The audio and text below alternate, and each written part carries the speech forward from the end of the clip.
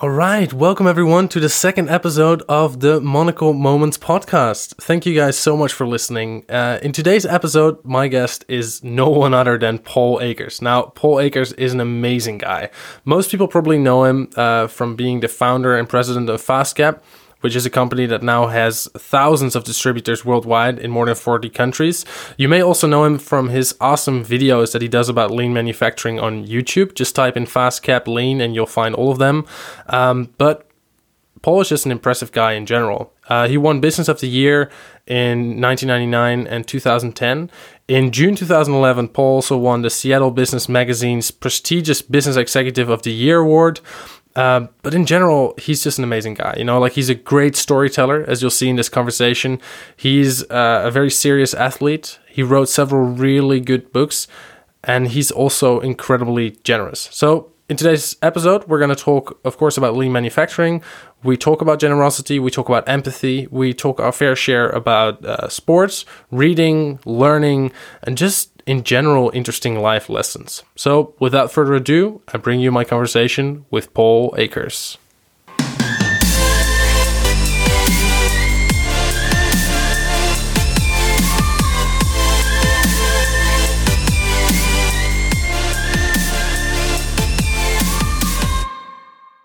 Welcome everyone to the second episode of the James Monocle Show. And today my guest is no one other than Paul Akers. Paul, welcome to the show. Thanks, Yap. I appreciate it. Yeah, it's a pleasure. So I'd be surprised, but I'm sure there's some people that don't know who you are. Can you give us maybe a little intro? Yeah, I'll do that. But I always start by saying I'm a carpenter. I grew up in Southern California, down in San Diego, and my passion was woodworking. I got into that. I got my degree in education, taught industrial arts, was a general contractor, built homes and furniture, developed one simple product called the FastCap. That product took off. It's a peel and stick cover cap to cover screw holes in cabinets. And today we have about 800 products, and we're in 40 countries, thousands of distributors worldwide. After about 3 years of starting that company from in my garage at the home that I'm in right now, we started it right here. I learned about lean manufacturing of the Toyota production system, kind of serendipitously. Some guys walked into my shop and they looked around and told me I didn't know what I was doing, even though I was making a lot of money and doing very successful. And I was curious instead of being defensive when they told me I didn't know what I was doing, because I was a very successful person at that point. I said, well, what do I need to do? And they said, I need to learn the Toyota production system. They came into my facility. They took processes that were taking me 45 minutes, and in a week or two took them to 5 minutes. Yeah, so the efficiency went through the ceiling. Lean is not about money, but the profitability went through the ceiling. Everything got better dramatically. I got on a plane, went to Japan, saw what the Japanese were doing, saw what Toyota was doing, saw what Lexus was doing, realized there was a massive gap between what I thought was good manufacturing and what real manufacturing was. And I was at the bottom of that gap and Toyota was at the top. So I set out to make my life's work about developing and building a lean culture. And that is where we are today. We're talking about that, I think, probably more than anything else. Yeah, I'm also going to ask you some maybe more personal questions for sure. But so maybe just for, I think a lot of the people that are listening are maybe not so much into manufacturing, so they may not know what lean manufacturing is. Can you maybe give a short version of what that would be? It is the easiest and simplest thing in the world to understand. Everything you do in life is a process. How you brush your teeth, how you put on your hat, how you connect your AirPods, how you get your car keys, how you mow your lawn, how you make your lunch, how you answer your communications, how you get information to give to other people. Every one of those are individual processes. From the starting point to the ending point of that process, there is waste. There are inefficiencies, there is clunkiness in the way that process is performed. All lean does, and all a lean thinker does, is they look at the starting point and the ending point, and they say, how can I improve that or eliminate the waste. That is it. No more to it than that. Did that help you? Is that what that helps me? Yeah. So maybe some was background. Was it simple? I'm curious. Was that a simple enough answer, or was it too difficult to get? No, that was a simple enough answer. Definitely. Okay. And I'm always curious. Maybe some backgrounds. Like I've been looking into Lean for a little over a year now for myself. I did a course in Lean Six Sigma at the University of Amsterdam. Right. But the way I actually got hooked on it, which I thought would maybe be interesting to share, is it kind of happened while looking at camper vans. So I love the idea of camping and surfing, and I would see all these people who would travel the world with these camper vans, and they would make the small space so incredibly efficient. And then, where I work as a factory, so it rolled over, and I was starting to look into it, and then I saw some of your videos, and then it just, started coming. You have lean eyes. That's you're thinking 100% correctly. Yeah. So I think something interesting to mention for everyone is that I emailed you 24 hours ago, and now 24 hours later, we're already sitting here. So I think that says quite a thing about your generosity. And also, I have your app, you give out all these books for free. Is this something you have always done, or is this something that you have started doing later or developed? Well, there's two-part question. Do you mean the giving away of things? Just the general generosity. I mean, you're giving us your time now, but also you give away your books and your learnings in general.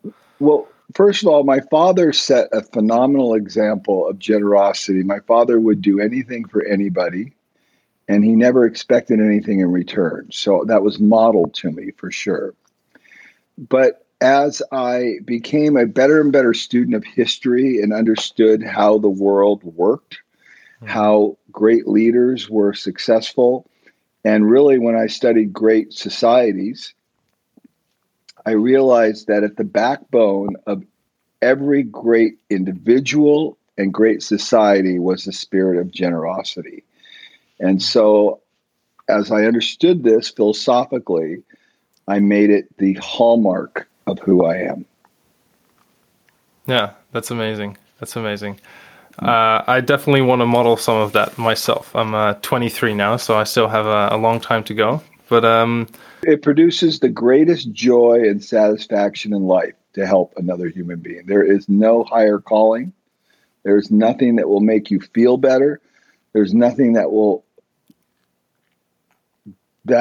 impart sustainability in your life and in your community better than the spirit of generosity.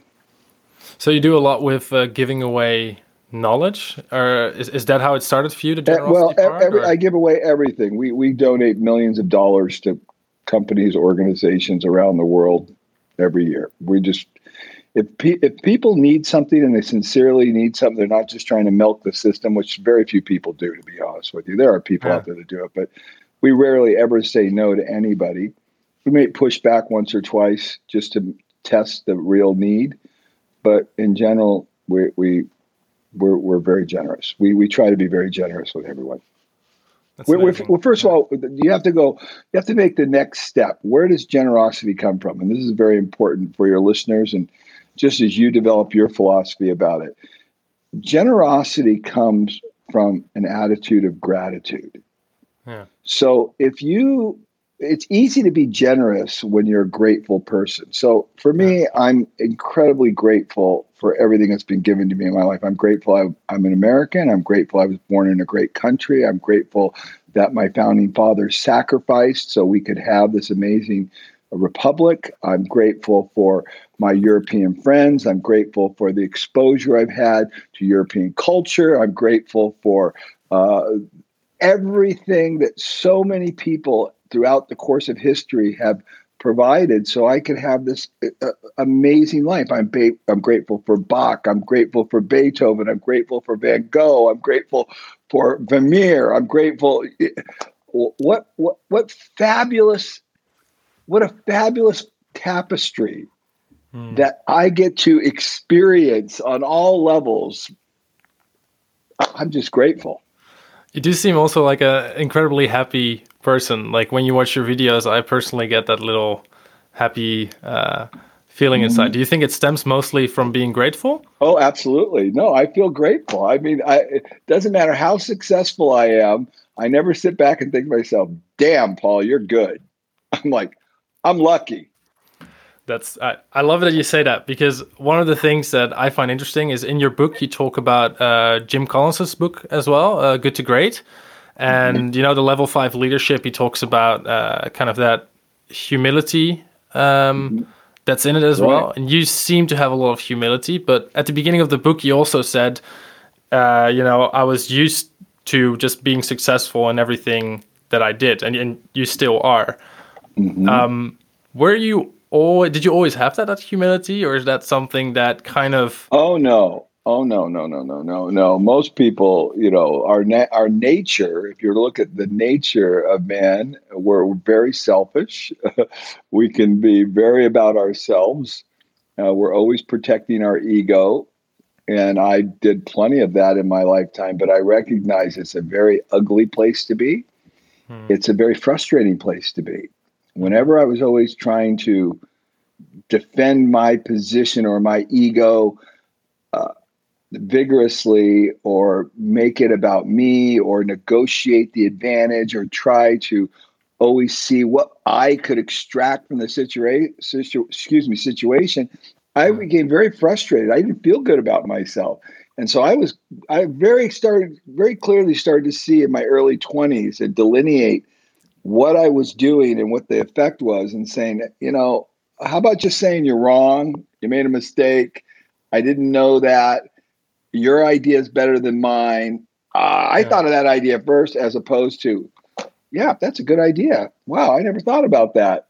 I just go, oh, there or here? I said, here. I'm going here.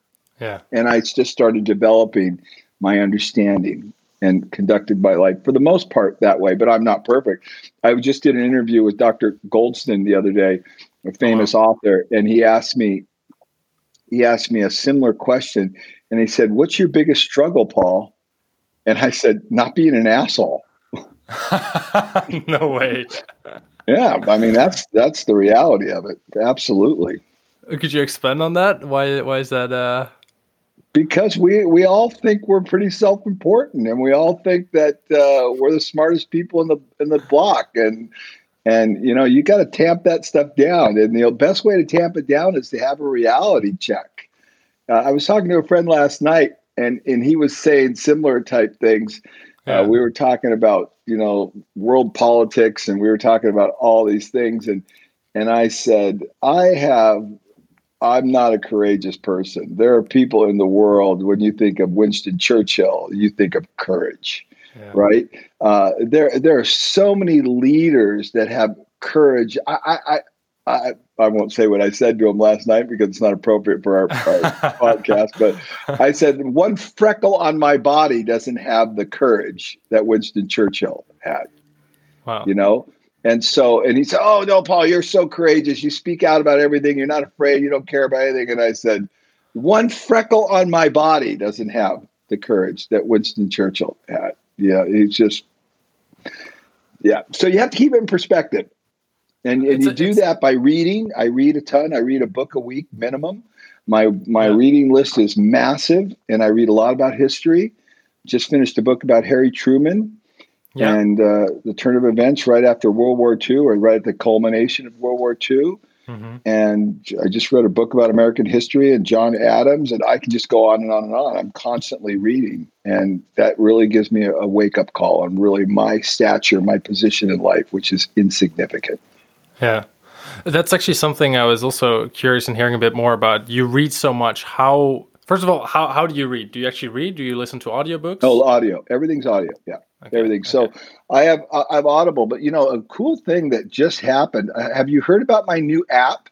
I've used it. That's okay, good. Yeah. So there it is right there. Yeah, so all it's my a lot books, like Audible, right? Yeah. Yeah, it's just like Audible, and it's all free, and it's just so cool. And so we want to get that in the hands of as many people as possible. And we've got Henry Ford's book on there today and tomorrow. And we have the Toyota Production System Handbook, and we're just going to keep adding more and more resources. And now we're even adding a Voxer or like a WhatsApp chat on there where people can contact me directly through the app, ask me a question. There'll be a chat feed, so I could have 1,000 people on there, and one person could ask me a question, I could answer it in an audio message. So I'm teaching people how to.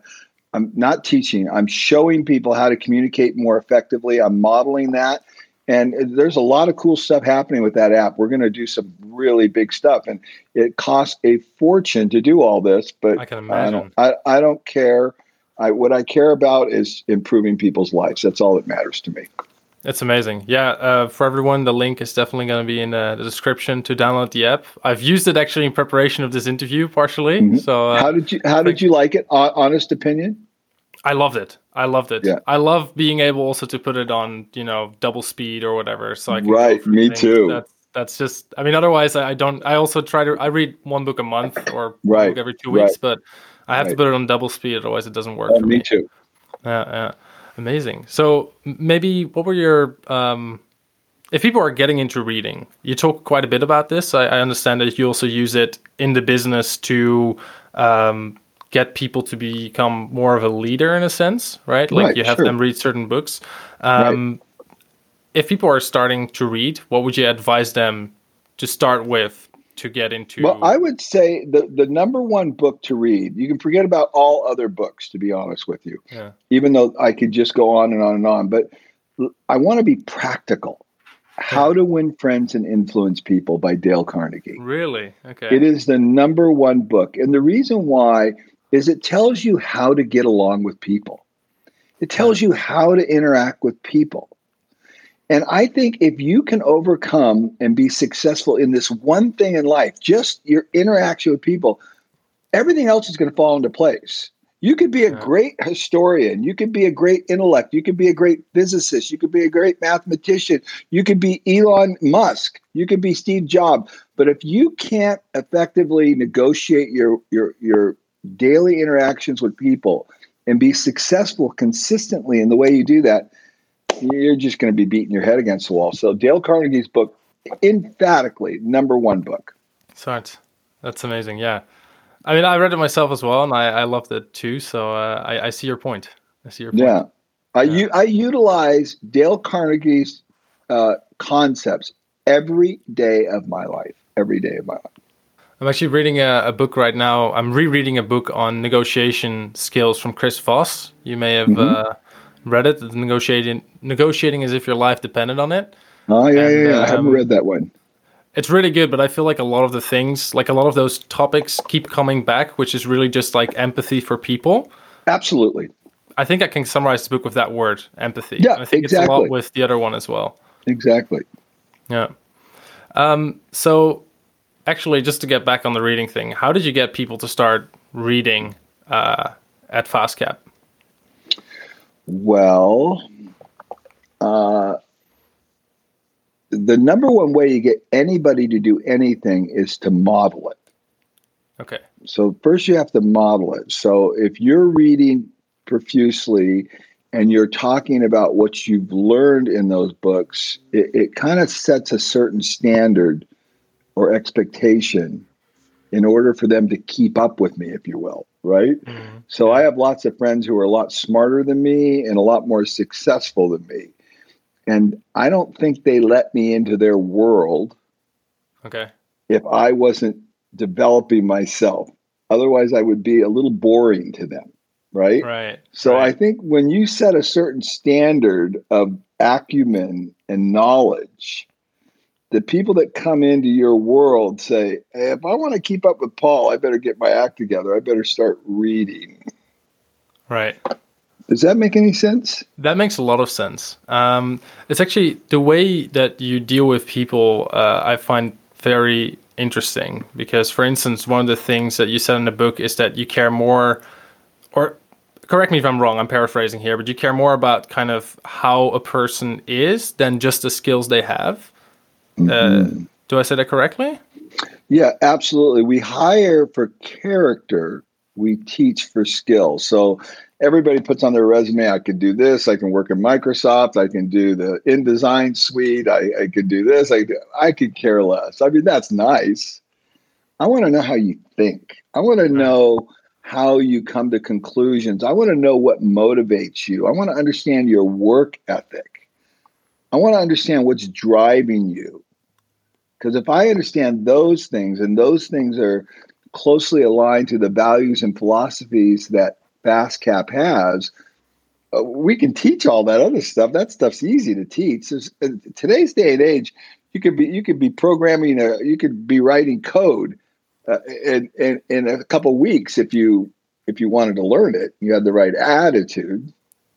So if you had a coding company and someone comes in who doesn't know how to code and they have that just perfect character, would you be okay with hiring them, so to say? Oh, we that's exactly the model of the way FastCap works. Everybody comes to us basically a blank slate with not a lot of particular skills in one thing or another, and we teach the skills to them because they have great attitudes. We have people that are operating and managing millions and millions of dollars worth of business that don't have an MBA, don't have a degree in business, don't do all kinds of things, and they do it at a level far above what the people who have the degrees, the MBAs, the sheepskins, and all the other documents. And so, I mean, the typical thing when people come to FastCap is they go, "Where did you get these people?" And I said, "I didn't. We developed these people." Right. Yeah, that's something I love, like how much you focus on teaching. I could imagine, however, that you sometimes have someone, maybe when you started out, that doesn't fit with the lean philosophies or is maybe doesn't have the right character. Like when that happens, do you still try to have them go through the process, or is it then very quickly like, okay, no, this is not going to work for us? Both. So the answer is, I answer this question a lot. First of all, it's very important that you don't hire the wrong person. You need to deal with problems way upstream at the small little, not downstream at the mouth of the river. It's too late then. So you got to make sure before you bring anybody onto your bus, Jim Collins, you got to make sure you get the right person, right? So if you hire the wrong person, then you're dealing with it downstream here. It's a lot more inefficient, a lot more resources, a lot of waste, just massive amounts of waste. So get the right person. But let's assume you don't get the right person. You screw that process up. Then I simply bring people into my office. And I don't have an office, excuse me. I always use that word as just a phrase. Floor. But we have a conference room. We'll bring them in privately. And I'll say, Bob, Mary, Sue, here's the deal. We have determined at FastCap that the only thing that matters is lean thinking. And we do that philosophically because our customers want it. Our customers want our products to improve. They want quality to improve. They want costs to go down. They don't want costs to keep going up. They want things when they want it. They don't want to hear all the excuses of why we can't do it right now. So in order for us to survive and service our customers, because philosophically we believe we're not in business for ourselves. I'm not in business, Bob, Mary, George, to make money. You think I'm in business to make money.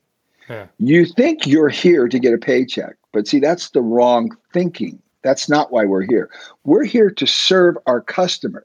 And when we serve our customers at a high level, our customers exchange their time, money, and effort in cash. They give us that money for the service we provide. So the money is a byproduct. Our target is the great quality service, and then in exchange, we get the money. It's a different way of thinking, Martha, Bob, George. So we're here to serve our customer. We can best serve our customer through continuous improvement and lean thinking on a daily basis. So this is the philosophy of FastCap. Do you understand that? Yeah. Okay. Yeah, I get that. Okay. So if you're going to walk in that door at 7 a.m, you're going to get that. And you're going to do that. And I will teach you. I will train you. I will spend money. I will expend all kinds of resources, thousands and thousands of dollars to get you to understand that and develop that concept. But if you fight me, you make me yell at you, scream at you, cajole you, poke you, prod you, do all these other things, guess what? I'm not going to do it. You're going to find another job. So you're going to make a decision right now. Do you want to stay at FastCap, adopt and believe this philosophy 100%, and be the recipient of my benevolence to help teach, train you, develop you for the rest of your life to become a better human being, or are you going to go? What's it going to be? I love that. I think a lot of people wouldn't have the guts, so to say, to be that direct, but I think it's the only way to bring along that culture. It's lean. It's lean. Do you understand? I mean, why are we going to waste all of our time, months and months, going around? Well, Martha doesn't get it. Yap doesn't get it. Paul doesn't get it. Well, this is just stupid. This is just stupid. It's like you said 24 hours you contacted me, and then today we're already doing it. You know why I did that? Because I don't want to put this on my list. I have lots of things coming at me all the time. So I have a choice. I either develop a process to do things efficiently. So when things come at me, when you had a need, right? Yeah. You're the customer. For sure. I'm doing. You had a need, so I developed a process so I could deliver to my customer what they want when they want it, right? Or I could be like everyone else. Well, let's set a date for May 23rd at 2 p.m. Yeah. And then I've got 1,000 other things coming at me that are filling up and creating these mountains of work that are on my mind. Mm-hmm. I got nothing on my mind. Just what I'm doing right now with you. And when I finish that, I'll do the next thing that comes at me. Everything flows. That's amazing. Because I've developed processes to be efficient. I don't make excuses on why I can't get things done when people want it. But, okay, you're quite a public figure. Don't you get overloaded with requests, though? Oh, I mean, they come at me nonstop. But, of course, how do you know about me? You know about me from videos, right? So my videos are answering 98% of all the questions people have. That's why literally tens of thousands of companies around the world are doing 2-second lean. They've never met me. They've never spoken with me because I found a way to duplicate myself and get the information out there so that it's accessible to everybody. And then when people like yourself come along, you want to do a podcast, keep the information fresh, maybe uncover some new truths, I'm available to do it. But if I didn't do the videos, you're right. You would be on a schedule right now. Exactly. So actually, that leads me to one of the questions that is more about lean. I have a couple of those where, I've read a little bit about lean. I read your book. I read some of the Toyota books. I did the course at the University of Amsterdam, but that was more Six Sigma, I would say. And so one of the things that seems to be a constant discussion there is top down, bottom up. Should things come from management and be pushed down, or should things come more from the workflow and then flow up? And I get very confused there because if let's say you're a company and you don't have lean, is it possible that kind of like the bottom layer of people, I don't like saying bottom layer, by the way. I think it's okay. I understand. You know what I mean? Yeah. Is it possible that they actually start the lean thing and it goes up, or is it better if it comes from the top? And I'm sure the answer is maybe somewhere in the middle. But no, I'll answer the question. It's a very easy question to answer. Highly unlikely that it will ever be sustainable or really have substantive response from the bottom up. Very unlikely. Lean happens effectively when three things happen. When the person at the top of the organization understands and is fully engaged in the transformation of the organization. That's number one. Number two, when the leader at the top is fully engaged and is involved in the transformation of the company. That's number two. Number three, when the leader of the company is fully involved and engaged in the transformation of the organization. Period. If the person at the top is not driving this, doesn't believe in it, doesn't make it their focus, it'll never happen. Period. It'll never happen. It's just the way it is. Just the way it is. You need I end my book, 2 Second Lean. The very last thing I say in the book is lean is not about the elimination of waste. It's not about operational excellence. It is not about value stream mapping. It's not about this. It's not about that. It's only about one thing: leadership excellence. This is a leadership thing. Yeah. I'm really happy to hear that, because I feel like that's something that is still confusing to some people. Yeah, it's leadership. It's leadership, whatever. But people, but it's for 2% of the people in the world, and the 2% of the people that get it, they're just so successful, it's unbelievable, and everybody else is wondering how they do it. Well, they became great leaders. They became people that set an example of what it's supposed to look like. Yeah. So then leadership, aside from all the beliefs you need to have of lean manufacturing and carrying it out, what do you think are the most important qualities that a leader has? What makes people follow someone? Well, again, there's a great saying that Japanese children, I spent a lot of time in Japan teaching, learning the culture. My last book, Banish Sloppiness, was about Japan. That Japanese children learn by watching their father's back. So the number one characteristic of leadership is the example you set. People learn by doing, not by you pointing your finger and saying, hey, go do this. When you have a leader that's setting the example, people will follow. Yeah. So that's number one.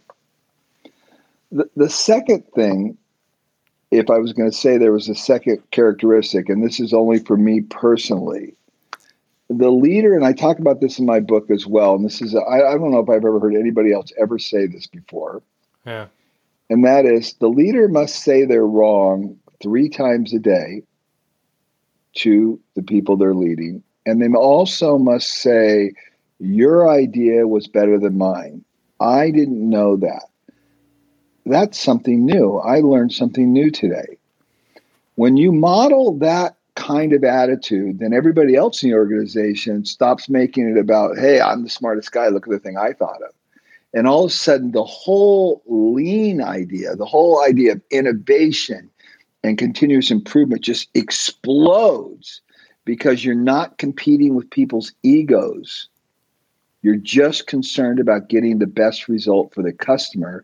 And there are 2 customers. There's the internal customer, the people you work with, you and I working together, me helping you, you helping me, and our external customers. And in that environment, it's just boom. It's very explosive. But the leader has to model that. So there again, a lot of the humility seems to come in, because from the way you just said it, it sounds like that's also what takes out the politics. Oh yeah, the politics is just going to kill everything. Yeah.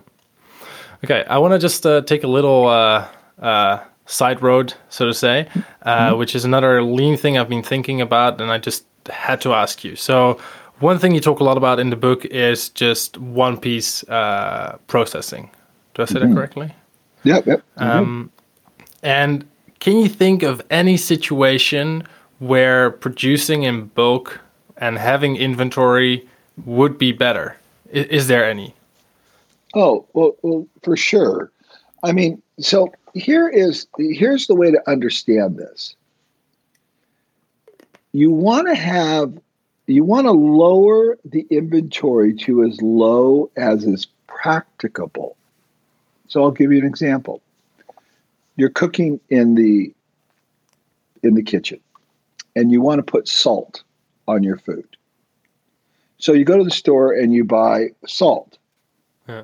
Now, if you bought just what you needed, just for that dish that you're making right now, you would probably get 40 or 50 grains of salt, and you'd put it on there. Yeah. And then the next morning, you'd wake up, you're making your eggs, and you want to put some salt on your egg. You wouldn't have any. So what would you have to do? You'd have to transport yourself down to the store, get the salt, and come back. So,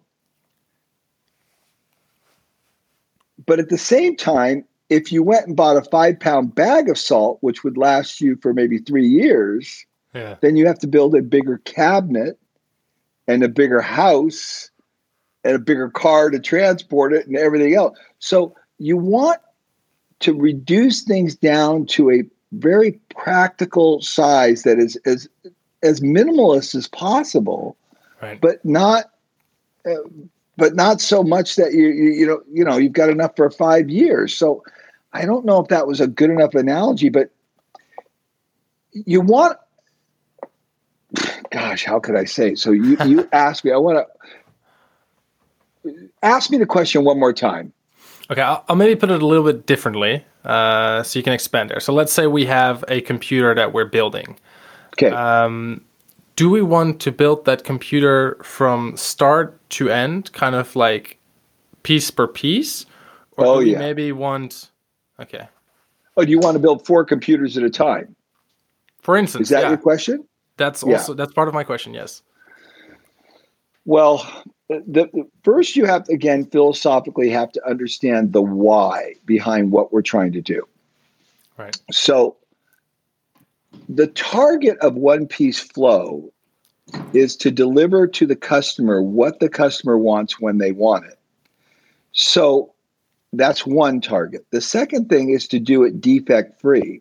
So if I'm building 4 computers at a time, the opportunity to make a mistake is much higher. And if I build 4 computers and I make a mistake on one, I've made the mistake on all of them.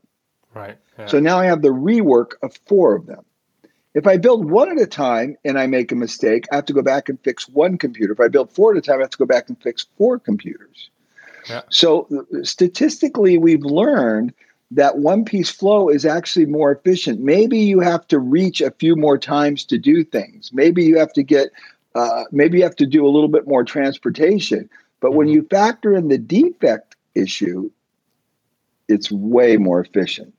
So in general terms, we know that One Piece Flow is more effective. It is not always the case. Sometimes building 2 at a time is more efficient than building 1 at a time. Those are things you need to measure and just determine what is best for you. So we say the Toyota Production System is a flexible system. It is not rigid. Mm-hmm. This is the way it is, and you can only do it this way. There are principles that have been put in place that have proven themselves out to be true most of the time, and you want to operate in that realm and then allow for some flexibility when circumstances dictate. Yeah. Yes, did that make any sense, or did I dig? That made a lot of sense. I want to maybe try to go a bit deeper. I don't know if we'll go deeper or if I'm just going astray here. But so one of the things I'm thinking about now is lead time, right? My initial logic would be to say, okay, if I have quite some inventory, then my lead time to my customer could be shorter, because the moment they want it, I can put it in the car and drive it off and they'll have it. Right. Would you say that's correct thinking? Sure, it's correct thinking. You've got to have inventory. Mm-hmm. It's not that inventory is a sin in and of itself. Okay. It's excess inventory is a sin. Inventory that is not commensurate with the demand from the customer. I'll give you a great example. Before I learned Lean, we would run our machine and make our cover caps, and I would make 10,000. The demand for the customer was 1,000. So I had made 10 times more than the demand of the customer. But the reason why, then you got to go upstream. The reason why I made 10,000 out of 1,000 was because the machine was difficult to set up. So by the time I set the machine up, I said, let's just run 10,000. They're going to buy it over the next month. Over the course of 1 month, they'll buy it. Mm-hmm. So let's just make 10,000. So we would run it all and put it up on the shelf. So we had to buy a shelf to put it on. Well, when the Japanese came in, they looked at that and said, well, why? They go upstream. Nande is the Japanese word for why. Nande. Why are you making so much? Because the machine's difficult to set up. So they went upstream and they said, let's work on the setup of the machine. So they took the setup of the machine from 45 minutes to 5 minutes. Now, all of a sudden, the customer says, your demand today, my customer said the demand today is 1,000 caps. I'd put the die in, run the machine, 1,000 caps, stop the machine, give the customer what they want. The next day, the customer would say, I want 1,500 caps. Put the die in, 1,500. I was making what the demand of the customer was, because I didn't address the real core issue. So now I eliminated all those shelves and all the inventory and people counting them and dusting them and all that stuff was gone because I dealt with the demand of the customer. So we're always working to try to get to the demand of the customer. Whatever that demand is, that's what the inventory level should be. Yeah, exactly. Did that make sense? That makes a lot of sense. Yeah, for sure. So if you look, okay, this is probably short-term thinking, but when you're trying to transition to that point where you have very long changeover times, just from a very short-term perspective, how do you deal with that? Do you just say, guys, even though we have a super long changeover time, we're only going to produce what's needed? Or do you say we're first going to improve the changeover time? Oh, yeah. Still run the big batches? Or this is a very good question. I love this, Jaap. Excellent question. So the answer is, in my opinion, I don't know everything. I'm just giving you my opinion. You do not want to be too disruptive to your organization when you start out because everybody will just say, I can't deal with this. So let's say your change out, let's take us for example. The change out time is 45 minutes. We didn't just say, okay, we're not making any product. We're just going to work on change out time and all the customers are going to be pissed off. And, no. We just every day started working. That's what 2-second lean is about, making small improvements. And we took it from 45 minutes to 44 and a half minutes, and then to 44 minutes, and then to 43 minutes. And we just kept chiseling away at it a little bit at a time every day. And then we went to work. So I tell people, this is exactly my prescription. I want you to go back to your facility and I want you to spend 15 minutes every day 3S'ing. Sweeping, sorting, and standardizing. Just cleaning things up, finding little problems, putting labels on things, organizing your work area. And then, this is the big thing, Jaap, and then I want you to go back to working exactly the way you were working before. I don't want you to change a single thing. I don't want any disruption in your company. I only want you to commit to one small thing, just that 3S'ing every day and maybe meeting as a team for 5 or 10 minutes, talk about your problems, and then go back to work exactly the way you were doing it before. And be consistent with those first two things. And before long, the transformation will spread through your entire company.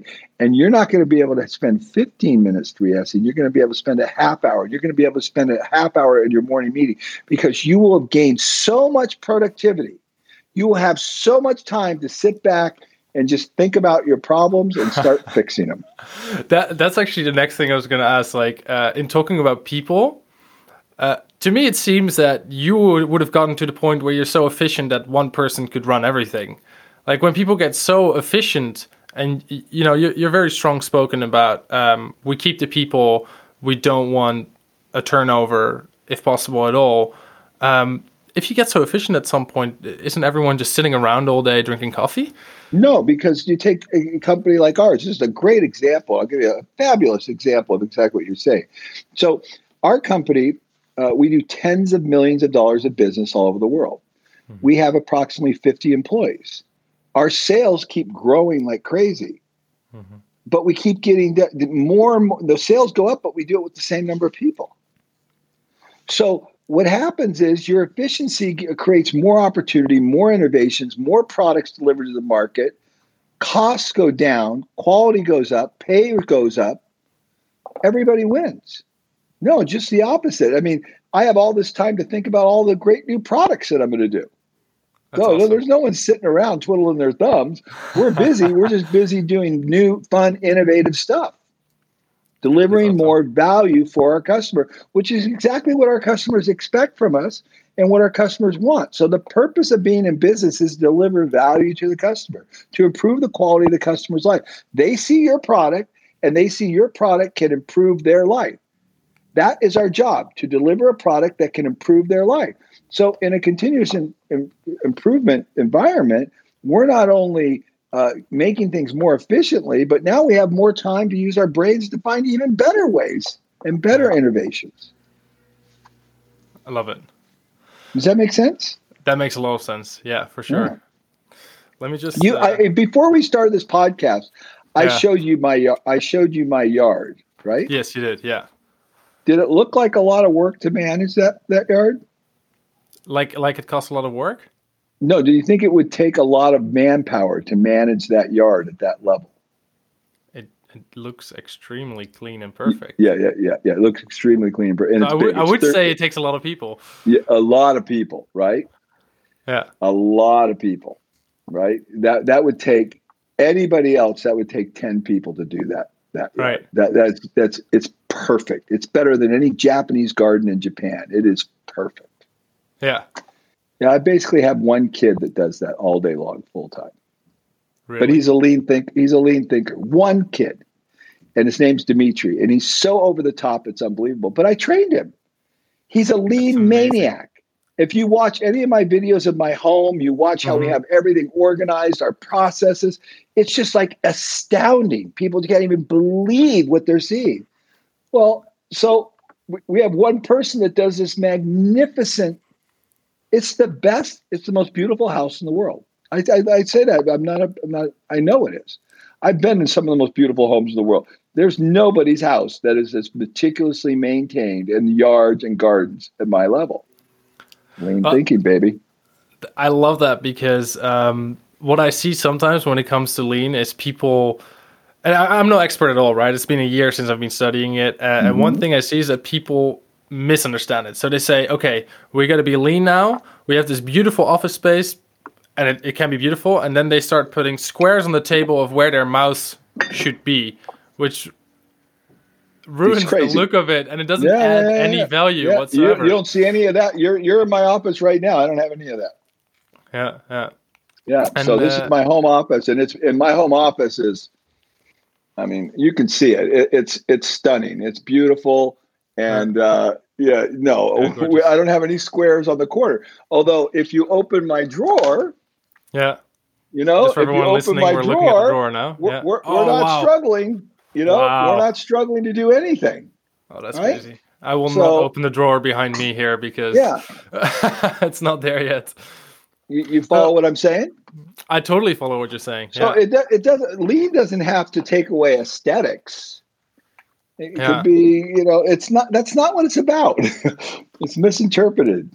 So that's actually what I love about the whole journey so far. It makes your thinking so much more expensive. Because, for instance, myself, I've always kind of had the belief I wouldn't want to own a big house because it seems like such a struggle to, tell people to do the garden, to constantly look at it, to have to think about all the things you have to maintain.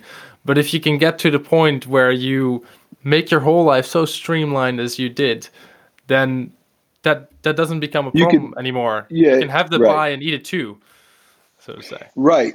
So that's we don't normally get into this conversation when people interview me, but I don't mind talking about it. It's interesting. So I have, as you've seen a little bit of my home already. I've walked around and showed you some. My house is like ridiculous. It's like a museum. Yeah. And I love that. And I'm affected by the artistry of it. I'm affected by, I was looking at that. These things like this is inspiring to me. This just makes me feel amazing, and I love beauty and artistry, and it's everywhere in my home, in my yard, my garden, and everything. So I love and appreciate that. But if I was to take careful evaluation of my life and everything I've done, if I had to do it all over again, I would do it differently. Really? Yes.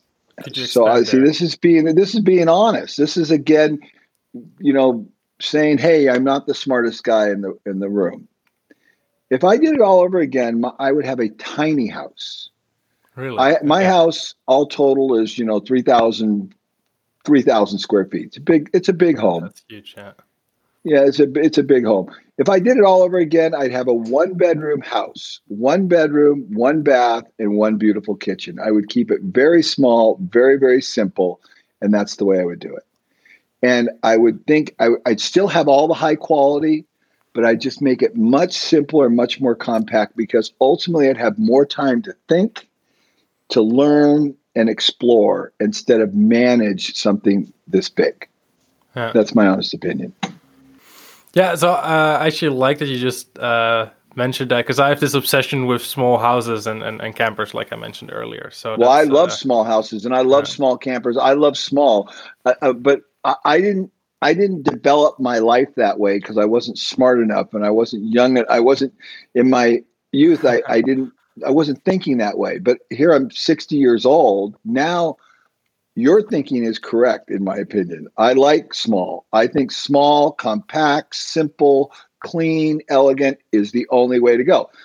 But I've got this monstrosity now, and it is what it is, and I manage it and take care of the resource. And, I talk about my book, Ban of Sloppiness. My hope and dream is that this will become an institute for learning where lean thinkers from around the world can come here and walk through the garden and kind of see what I was thinking and kind of understand that and know that what I did was not perfect and that there are lots of places that could have been improved. But it is what it is. It's a resource. We want to manage it and learn from it, and not hold it up as a model as being perfect, but just as a place where a lean thinker developed and learned. I'm really inspired by the generosity again of all the things you're doing. It's I'm a young guy, so for me it's good to have talk to some people who do this. I love it. I want to. I just wish at my. I wish when I was your age, I was thinking like you. I wish. Yeah, but I mean, thinking is not enough, right? You also need to be doing. And if I just look at my personal life, I'm still not satisfied with the amount of giving I'm doing. Right? In your book, you say you have givers and takers. I think Adam Grant also wrote a great book on that. 2 years ago, I wrote on my New Year's resolution, I said I was going to do some sort of volunteering. I still haven't done anything because I say to people that I want to give more, and I try to give my time to people in listening to them. I think that's a very important one. But I think this way, but I'm absolutely not doing all the things I should be. Yeah, well, I would tell you that I think you're beating yourself up too much. I wouldn't worry. Maybe volunteering's not your gig.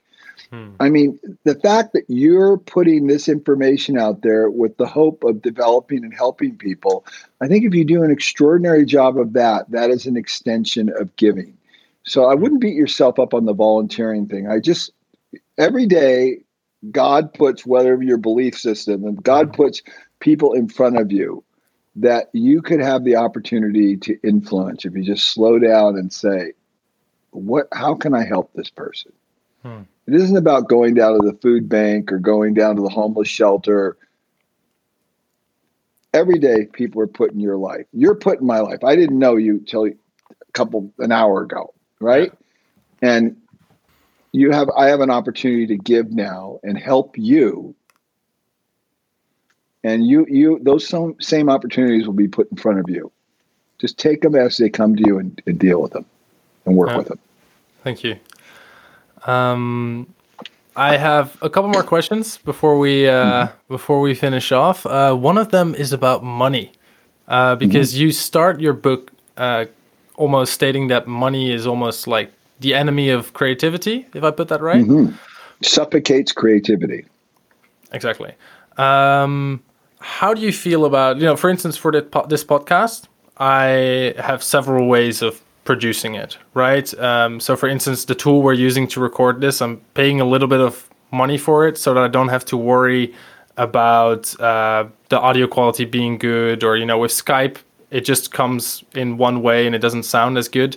How do you feel about spending money for comfort in general? Well, I think, remember, you're a customer. Right. And you're looking for a particular result. And if what you want is to sleep on a hard bed, then you should buy a hard bed. If you want to sleep on a soft bed and that adds value for you, that improves your sleeping quality, whatever it is, that's your value. There isn't, my value is not your value. Your value is not my value. If it's important for you to have good quality podcast and for that to be robust in all those characteristics, you should do that. But then always think, how can I continually improve that? How can I drive quality up and drive costs down? Yeah, exactly. Awesome. Does that make sense? That makes a lot of sense. Do you work a lot?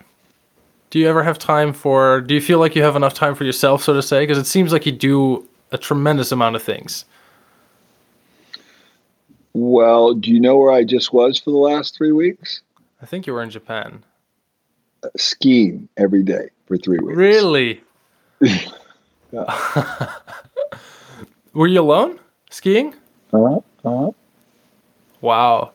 Is your wife okay with you going skiing alone?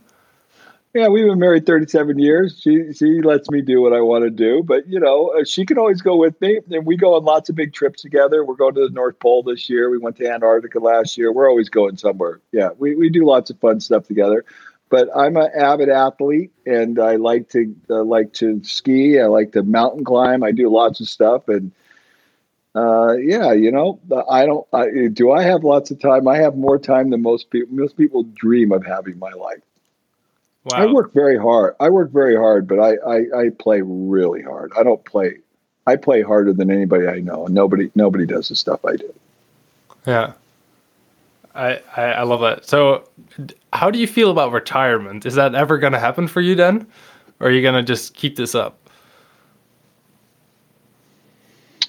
Well, you mean work as in fast cap? When you say retirement, are you saying? That's a good question. No, I'm never going to stop.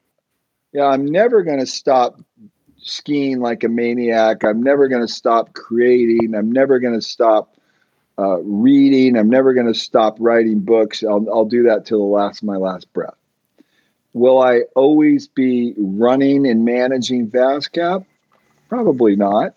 Hopefully my son and daughter are going to take over, and then I'll, provide guidance for them. But no, the world is a big place. There's lots of people to meet like yourself, and I want to meet all of them. I want to experience all of it. I've been to 105 countries. My target is about 150 right now.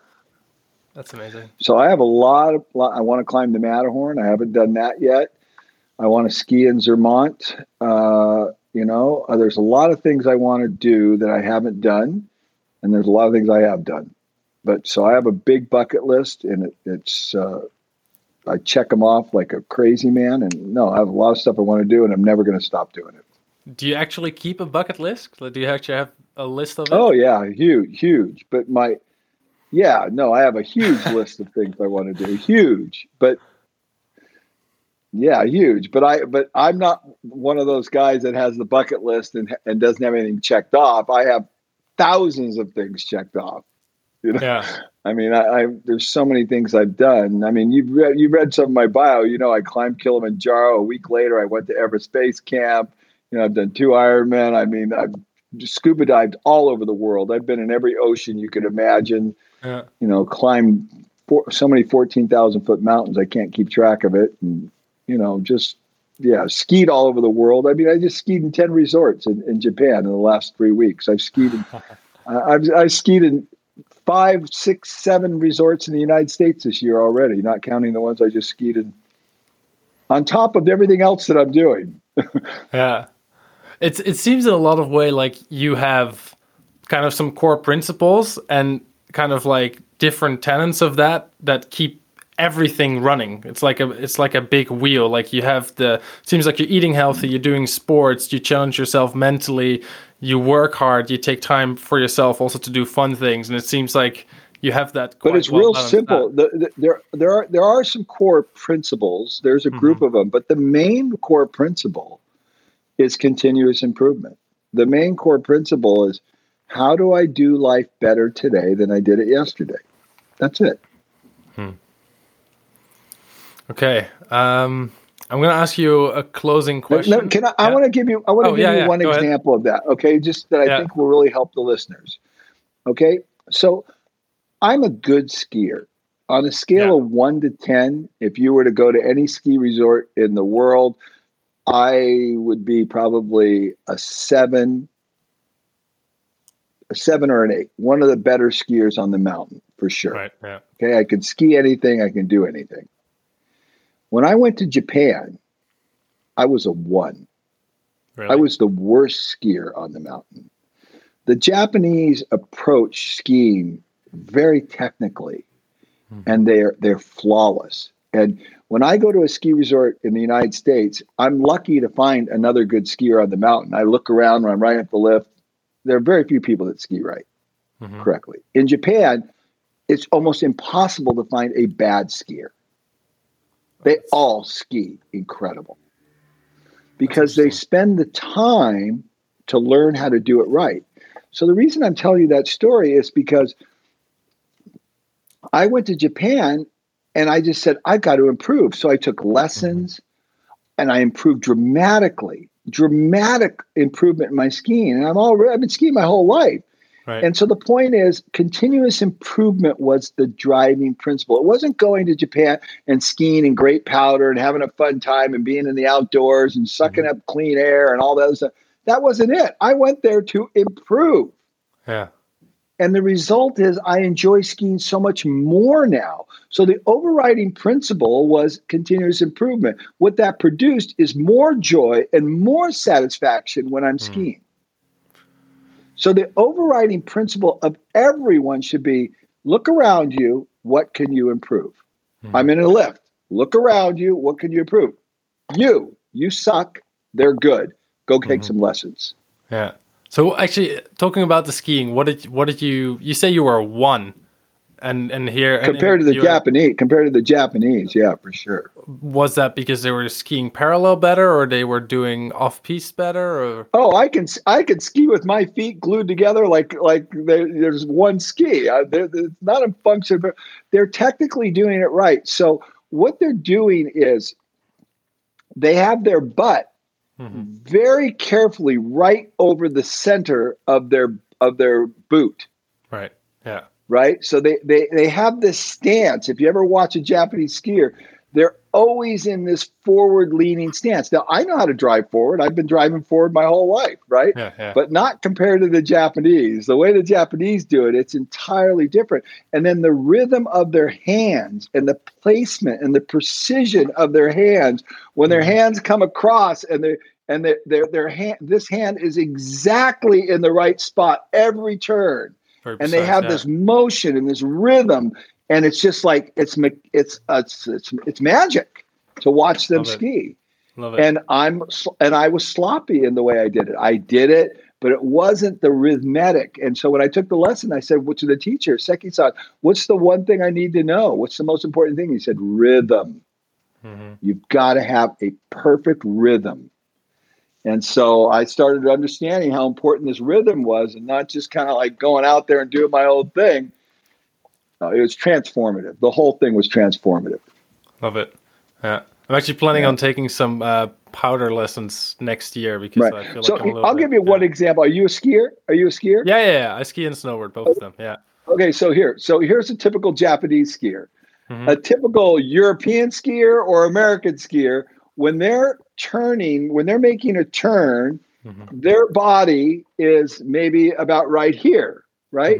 A Japanese is laying completely, almost all the way over. Their hand and their elbow is touching the snow, and they go so far. They go all the way. Yeah. It's like, what the hell? How are they doing that?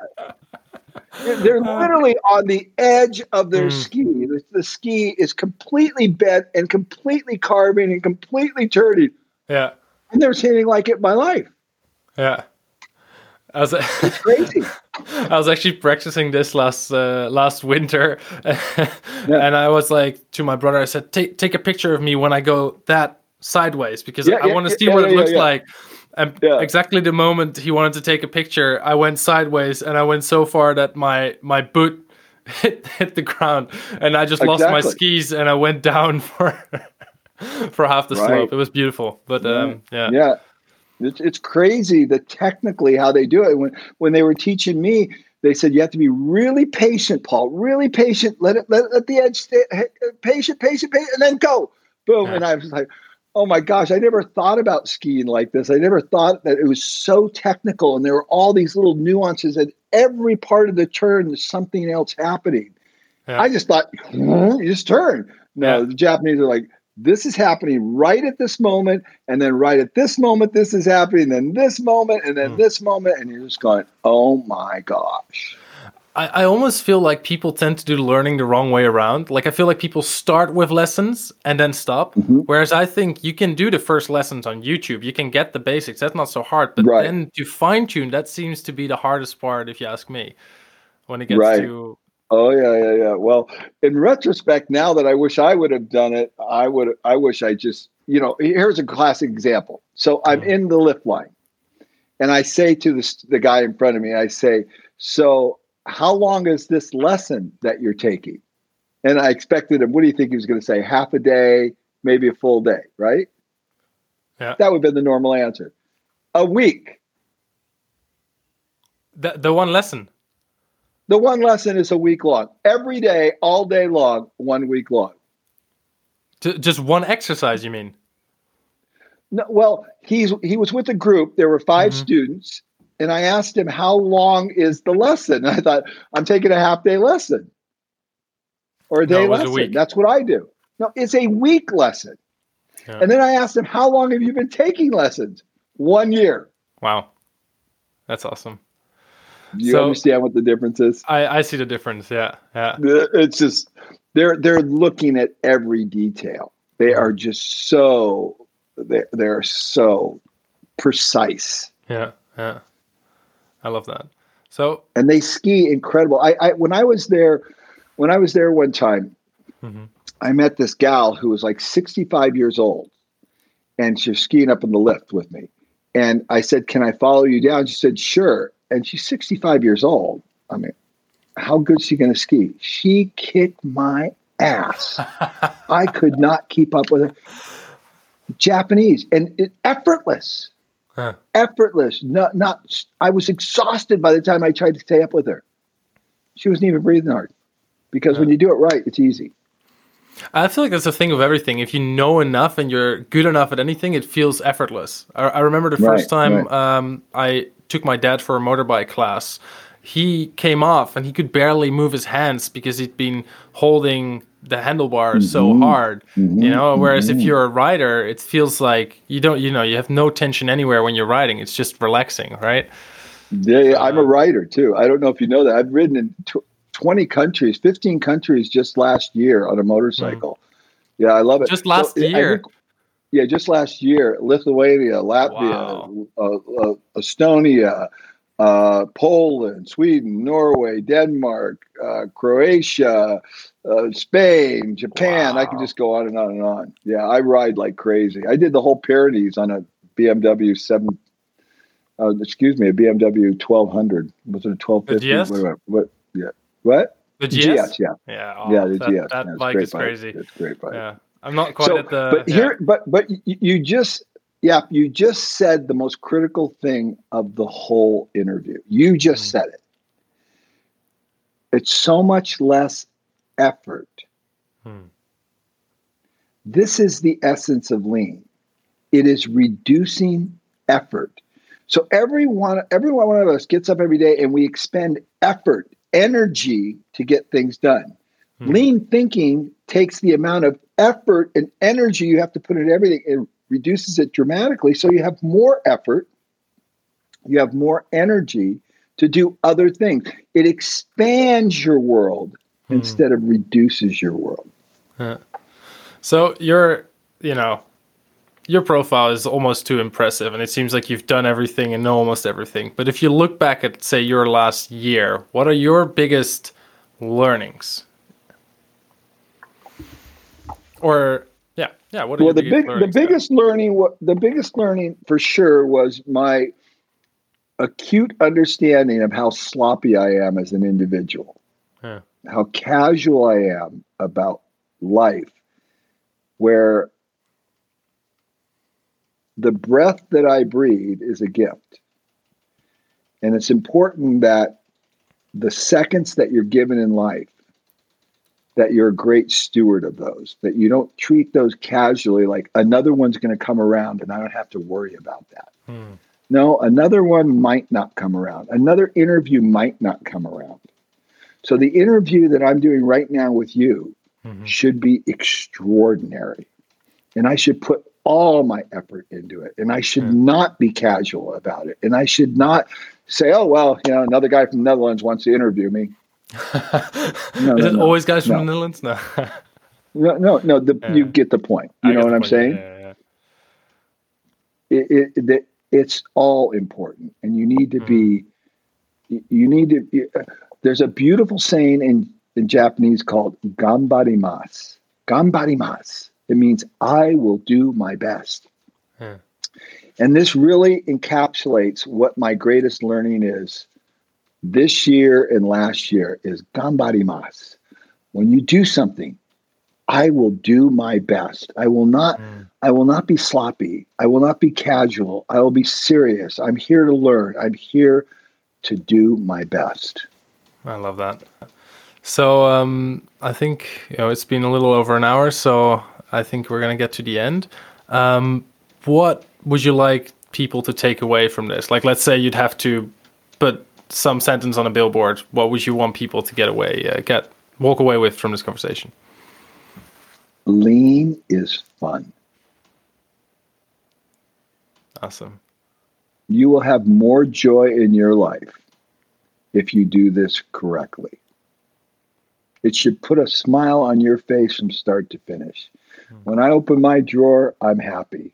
When I get on a ski run and I ski down and know that I've improved and I've learned something, I'm just like, yeah. Lean and continuous improvement should put a smile on your face. It's fun. Okay, so if people want to find you on the world of the internet, where should they look? What do you? PaulAkers.net is the best place. All my resources, everything's there. It's all free. Get my new app, 2 Second Lean Play. It's all free. All my books, resources, everything's there.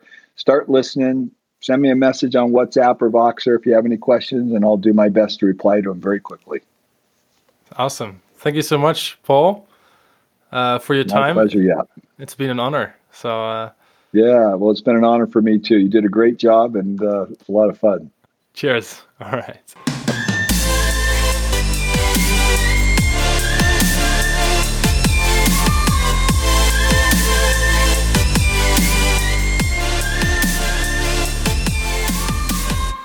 Thank you all so much for listening to the second episode of Monocle Moments. If you enjoyed this, feel free to share it with any of the people that you would like to share it with. And all the things that we mentioned to put in the show notes, you can find back on jamesmonocle.com. Just type in Paul Akers and you should be able to find it very easily. Thanks so much for listening and see you guys next time.